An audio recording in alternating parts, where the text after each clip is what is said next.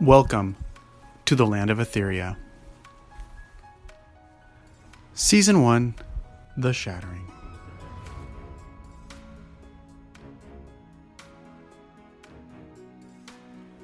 Episode 16, Into the Boxley Wild. Once upon a time, in the land of Etheria, there was a Princess Nea and a Princess Lulu, and they went on the most amazing adventures. They had just helped Prince Paul and Ola restore the Cloud Temple with their Aquarian crystals after being chased by wind giants. They also had the help of an old friend, as well as a new mysterious one they met along the way. The next morning, the entire party was back at the glass castle in the sky, including the Shadow Man and the Yellow Fairy. They were preparing to head out. Prince Paul and Ola needed to find the remaining ruins, and Princess Nea and Princess Lulu still needed to find the other crystals. Now that Princess Arya had learned that her brother was with Prince William and Tuck, she felt a whole lot better.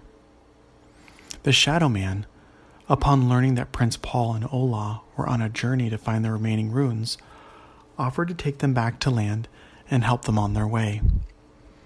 As they were about to set off, the Yellow Fairy began to fly around. "What is it now?" Ola asked impatiently. "It seems I was wrong about you, clever ogre," the fairy said. "My name is Ola of Ubin," she responded. "My name is Flix, from Scattered Woods," he said, half mocking her, half being genuine. "I'd like to start over. I've never met an ogre like you before." Flix held out his tiny fairy hand, and Ola held out her finger. He shook the finger with both hands. I guess so. I've never really met a fairy before, but right now, me and Paul have a job to do. We have to bring these Aquarian crystals back to the remaining ruins and heal water all across Etheria." "Well, what if I told you I knew where one of the crystals was?" "Well," she said back, "you might be of more help to those two. They're trying to locate them," she said, pointing to Nea and Lulu. She then called them over. From the outside, the scene looked kind of funny. An ogre talking to an invisible fairy with a funny-looking magic mask on, while two princesses looked in different directions trying to pinpoint where the fairy voice was coming from. Ola was the only one who could see the fairy since she wore her magic mask, allowing her to see the magic beings and other magic things across Etheria. "So you two humans are looking for the crystals?" the fairy asked. "To heal the ruins?" Nea and Lulu nodded. Flix began to spin in a circle, and then in an instant made himself visible for all to see. For a fairy to make itself visible is a very serious matter, for there was still strong magic in fairies. It ran stronger in fairies than any other creatures in Etheria. That is, except for the lion and the hawk, Tuck and Ryla. Fairies had strong magic in them, and because of that, people would capture them and try to take their magic away. "I know where a crystal is, a dark one. I've heard from other fairies and giants that it landed in the Boxley Wild. Queen Ignia of Hummingwood has it." Now Princess Nea and Lulu knew that there was a fairy village called Hummingwood, somewhere in the Boxley Wild, west of Sparland Castle, back on land. But they had never seen it or been there before. It was invisible, just like fairies, unless you had something magic to see with it. Queen Ignia was queen of the fairies in those lands. "The problem is, Queen Ignia isn't interested in restoring the temples," Flix said. "She knows it has great power and is trying to use it for herself. She's done protecting Etheria." "Can you take us there?" Nea asked. "Yes, but you won't be able to see the village without Titan's mask." Flix pointed up to the mask that Ola was wearing. Ola slowly took the mask off and handed it to Princess Nea. "Take it," Ola said. "Are you sure?" "Yeah, it looks like you'll need it more than I will." Princess Nea smiled and gave Ola a big hug.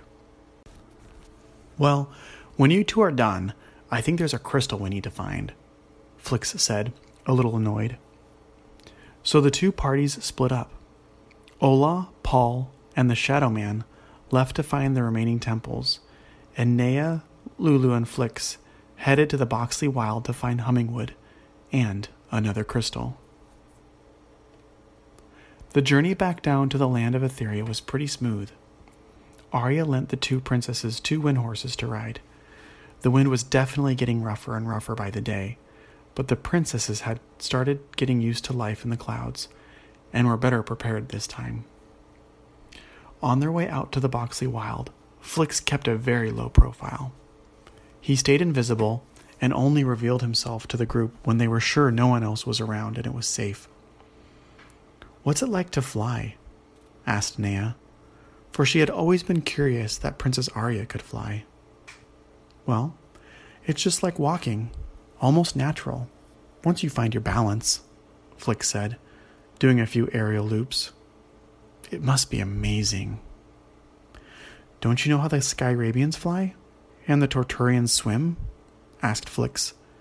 He revealed himself so he could look Nea and Lulu in the eyes. "I always assumed they were born that way," answered Lulu. Nea remembered Princess Blue in the water. She'd seen her spear fighting with Prince Paul and Tuck in Cedar Landing, then days later met her again in the Sea of Tortura swimming in the water as a mermaid. "They have magic feathers for the sky and magic scales for the sea," Flix explained. "It's what gives them their wings and their fins." Princess Nea and Lulu looked at each other. Flix was about to continue, but instead froze and turned invisible. He then darted up to the sky. When he came back down, he wasn't alone. He was with another fairy. "This isn't good," Flix said. "Hello, travelers. Are you keepers?" the other fairy said, referring to people who had the ability to wield a magic crystal and summon its elemental power. "Not quite. We've been sent by Tuck and Ryla to find the crystals and their keepers." "Well, Hummingwood won't be much help.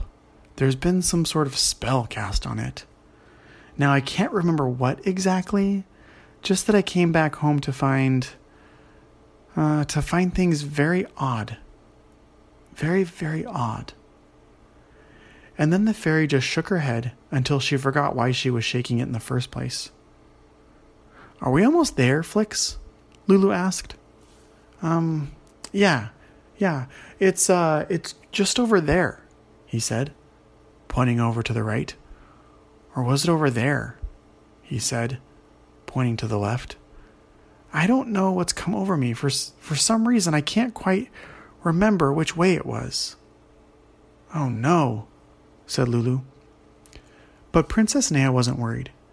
She had paid attention when Flix had darted up in the sky and noticed the direction that the other fairy came from. She had also explored these grounds before and knew of a few spots she'd like to check out with the Titan mask. So they traveled to the first spot, which was a clearing just a little out of the way. "Are we getting closer, Flix?" she asked. No luck. So they traveled to another spot. "How about now?" He shook his head again. Just when they were about to lose hope, they saw another fairy, in broad daylight, fly across the sky. "Hey you!" Lulu shouted. Seeing that Nea and Lulu were traveling with 2 other fairies, the fairy buzzed down and circled the party. She was a nice-looking fairy, with a trail of green sparkles. "Can you help us find Hummingwood? We need to get these fairies home. They seem to have lost their way." "It's that way, but I wouldn't stay long. Something's not right."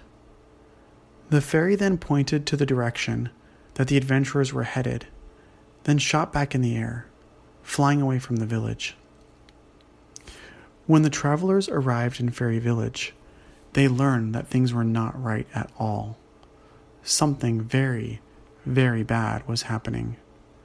For starters, none of the fairies were invisible. The entire village, and all the fairies flying around in it, could be seen in plain sight.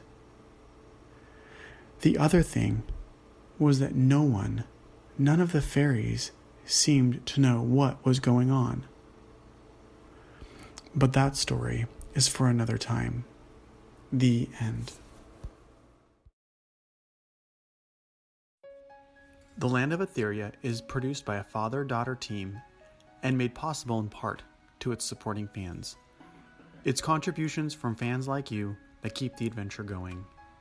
If you enjoy The Land of Etheria and would like to see more episodes, please visit us at www.thelandofeltheria.com and consider supporting the podcast. Thank you, and have a great night.